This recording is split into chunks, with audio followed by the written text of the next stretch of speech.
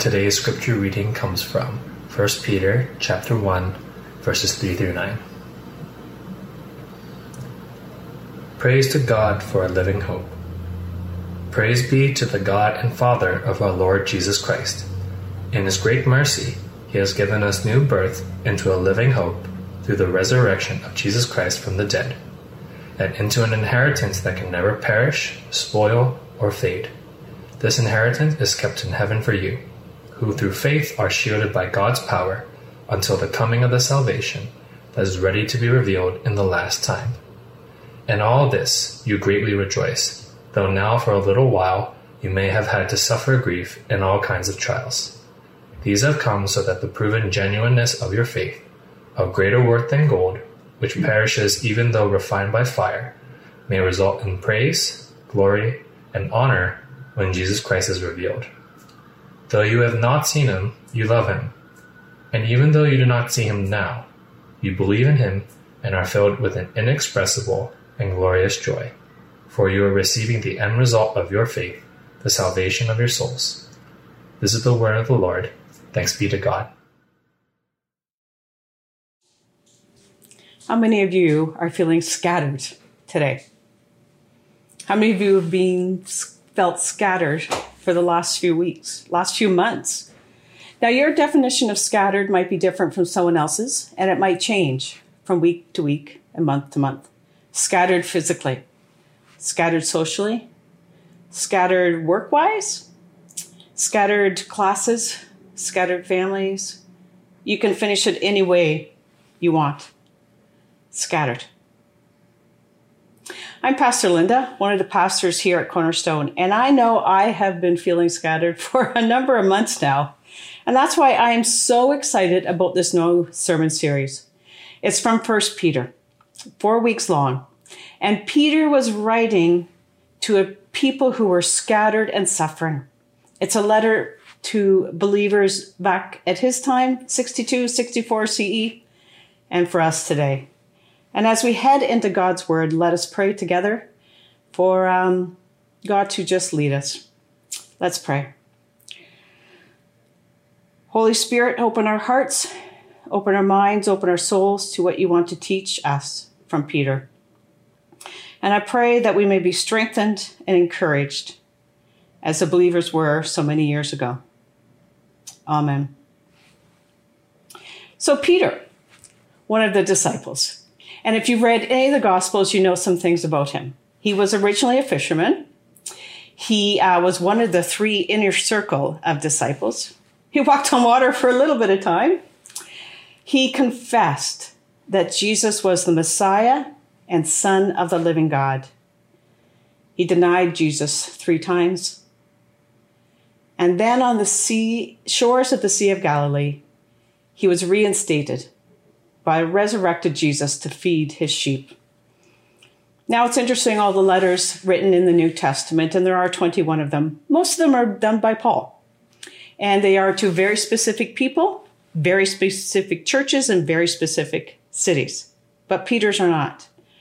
1 Peter and 2 Peter are written to all believers everywhere because they had been scattered out of Jerusalem because of persecution.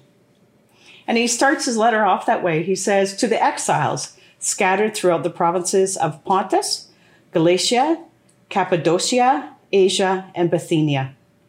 Kind of like we're scattered. So take a moment now, as I put up the map of where they were scattered, type in the chat where you're scattered to. Let's see where we are.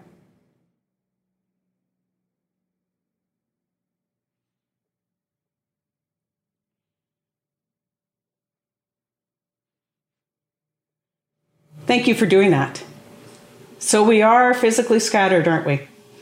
And my prayer is that as we spend 4 weeks in 1 Peter, we hear what he was telling them who were so scattered, and it teaches us today.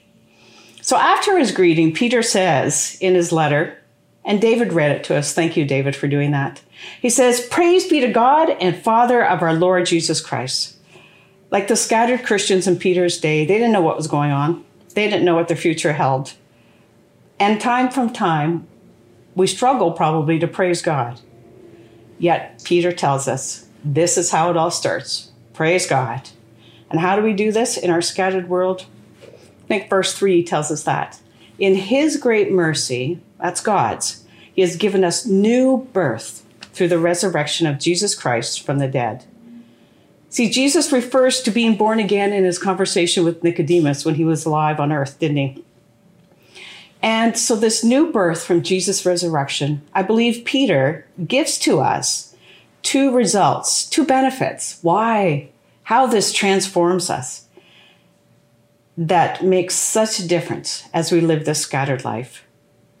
The first one is we have new birth into living hope. Living hope. This living hope is not dependent on what's happening around us, where we're living, how scattered we feel. Nothing in our outward circumstances changes this living hope. This hope is not static. It's living, dynamic, vital. It's like the living waters. It reminds me of Romans 15:13. May the God of hope fill you with all joy and peace as you trust in him. And may you overflow with hope by the power of the Holy Spirit. Living hope, overflowing, never ending, never changes. So I want you to answer this question for yourself right now. Today, I am hoping for tomorrow. I am hoping for this week coming up. I am hoping for. Now think about your answers. Are they hopes? Are they wishes? I hope it doesn't rain today. I hope COVID disappears. I hope my lunch comes soon. I'm getting hungry. I hope my boss is nicer this week. These are wishes because we don't know if they're going to happen or not. It would be really nice if they did. They'd make me very happy if they did, but there's no guarantee. These are not living hope, a hope that does not change. Later on in this chapter of Peter, he says a couple of things that are important here. Through him, Jesus Christ, you believe in God, who raised him from the dead and glorified him, and so your faith and hope are in God. For you have been born again, not of perishable seed, but of imperishable, through the living and enduring word of God. Our living God, our living hope is in our living God. God, our rock, never changes. Our living hope is imperishable and never changes. This living hope, our hope, only makes sense because of the resurrection of Jesus Christ. Without Jesus Christ, what we say we hope for is just a wish. See, the Greek for this living hope is eager, confident, and expectant. See the difference? Our living hope exists because the resurrection does not change, and therefore our living hope does not change. As R.C. Sproul puts it, he's an American theologian and pastor. Hope is called the anchor of the soul. That's what Hebrews 6:19 says. Because it gives stability to the Christian life. But hope is not simply a wish. Rather, it is that which latches on to the certainty of the promises of the future that God has made. Latches on to the certainty of the promises of the future that God has made. This living hope, you see, is rooted in the past, since we receive it in new birth from Jesus' resurrection. This living hope is in the present now because it's right here with us. And you know, it's also in the future because another benefit that we receive with our new birth is the promise of eternal life with him. In verse 4, it says, we have our new birth and we get living hope. We have our new birth and we get an eternal inheritance that can never perish, spoil, or fade. So our new birth brings us into a heavenly inheritance that cannot change. Versions of this are said 4 times in this short little passage.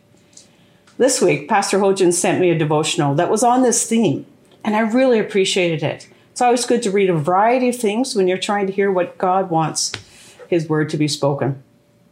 And I love this quote from it. It's by Paul Tripp, and it says, we all suffer from eternity amnesia. We have eternity amnesia. We forget. We forget that we have this eternal inheritance, and that does not change. It's kept in heaven for us. It will not perish, spoil, or fade like things on earth do, like the things you value. I have a wonderful statue from my grandmother.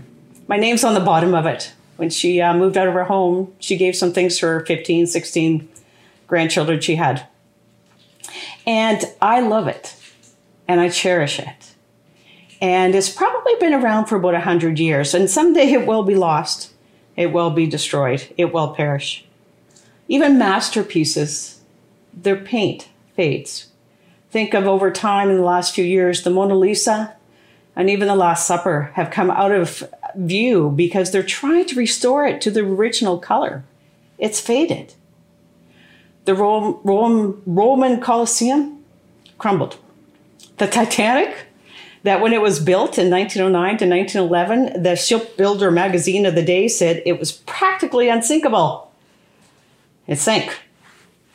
The Third Reich, created to last 1,000 years, did not. You can look around your place at your precious items.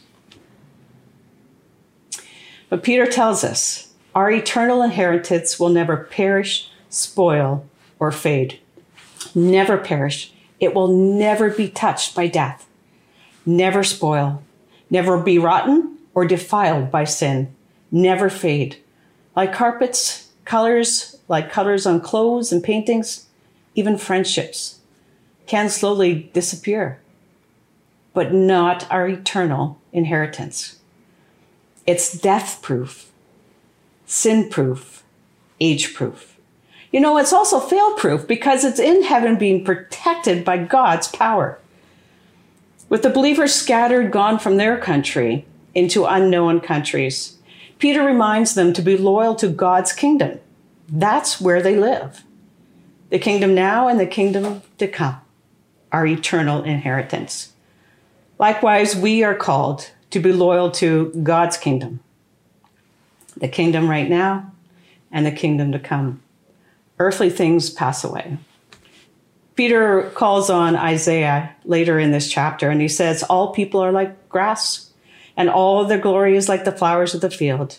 The grass withers, and the flowers fall, but the word of the Lord endures forever. The word of the Lord endures forever. You think back to the beginning of the Gospel of John, he refers to Jesus as the Word. In the beginning was the Word, and the Word was with God, and the Word was God. Jesus, his resurrection, our new birth, our living hope, and our eternal inheritance endure forever. Remember, in John later it says, for God so loved the world that he gave his one and only Son, that whoever believes in him will not perish, but shall have eternal life. This cannot change. So as scattered people, we hang on to these truths. We try to live out these truths because they do not change. We have a living hope, an eternal inheritance. So what do we do with this? Well, Paul recognized what's going on with the scattered people then, and God recognizes what's going on with us scattered people now. So Peter expands on this very well in the next few verses. And also what you're going to hear in the next 3 following weeks. Verse 6 and 7, he writes, in all this you greatly rejoice, though now for a little while you may have had to suffer grief and all kinds of trials. These have come so that the proven genuineness of your faith, the greater worth than gold, which perishes even through refined by fire, may result in praise, glory, and honor when Jesus Christ is revealed. It matters because when we enter into griefs over trials we go through, we persevere. In this short letter of 1 Peter, he mentions suffering 16 times. See, grief is a word I have often used over the last number of months as we've been scattered. And Peter doesn't say, don't grieve. That's an emotion we need to work through. But we need to look further than the grief of the trials right now. As Jesus said to his disciples, in this world you may have trouble, but take heart. I have overcome the world. We dwell in living hope and eternal inheritance because of our new birth, which gives us our confidence and conviction to persevere through the trials. And Paul also talks about this in 2 Corinthians. Therefore, we do not lose heart. Though outwardly we are wasting away, inwardly we are being renewed day by day. For our light and momentary troubles are achieving for us an eternal glory that far outweighs it all. So we fix our eyes not on what is seen, but what is unseen, since what is seen is temporary and what is unseen is eternal. It matters because our faith is being refined like gold, the impurities burned away, and the genuineness of our faith being proven, being revealed. There's a handful of scriptures in the Bible that talk about us being refined by God like silver or gold. We need to be purged. We need to let go of the impurities so that we are able to grow our faith. Our journey in our faith will grow and result in praise and glory and honor when our eternal inheritance appears with Jesus Christ. Peter continues in verses 8 and 9. Though you have not seen him, you love him. And even though you do not see him now, you believe in him and are filled with an inexpressible and glorious joy. For you are receiving the end result of your faith, the salvation of your souls. This living hope and the eternal inheritance from our new birth matter because even though we never see Jesus, we love him and we believe in him. In John 20:29, Jesus says, after he's resurrected, because you have seen me, you believed. Blessed are those who have not seen, yet do believe. That's us. That brings inexpressible and glorious joy. Think back to the sermon series we just ended about joy out of Philippians. With living hope and eternal inheritance from our new birth, it's beyond our earthly hope, what we wish for, and the inheritance on earth will fade away. Joy is not based on what you have, your circumstances, but in our new birth and our unchanging living hope and eternal inheritance, we have inexpressible joy. We can't do it with earthly words. It's too glorious to fully express. And the last verse that David read to us, for you are receiving the end result of your faith, the salvation of your souls. The salvation of your souls. Now, in our scattered world, we may find ourselves focusing on the trials, on the immediate, forgetting the living hope and the eternal inheritance we've received with our new birth.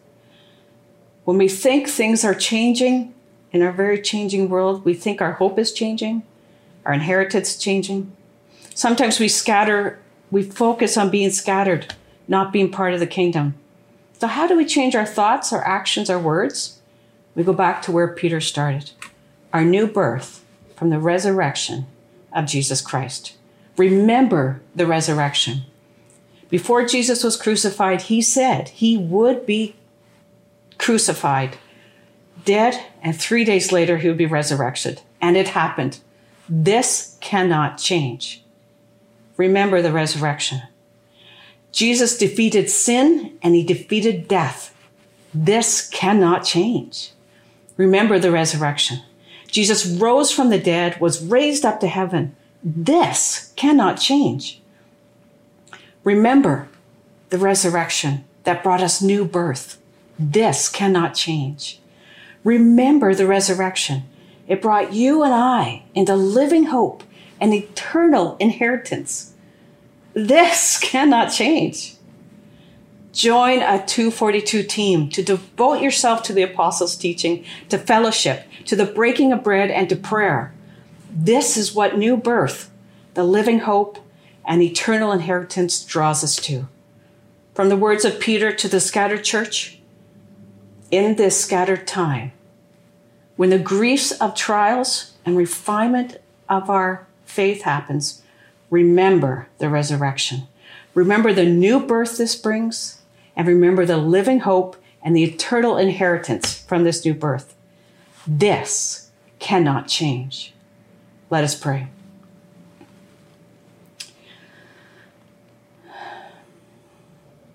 Eternal God, keep reminding us that who you are, the resurrection of Jesus Christ, the new birth that brought, and the new hope and the eternal inheritance we have because of that, cannot change. Ever. Help us to keep focusing on that. Not on our immediate circumstances, but on you. We thank you, Lord Jesus. We love you. In Jesus' name, amen.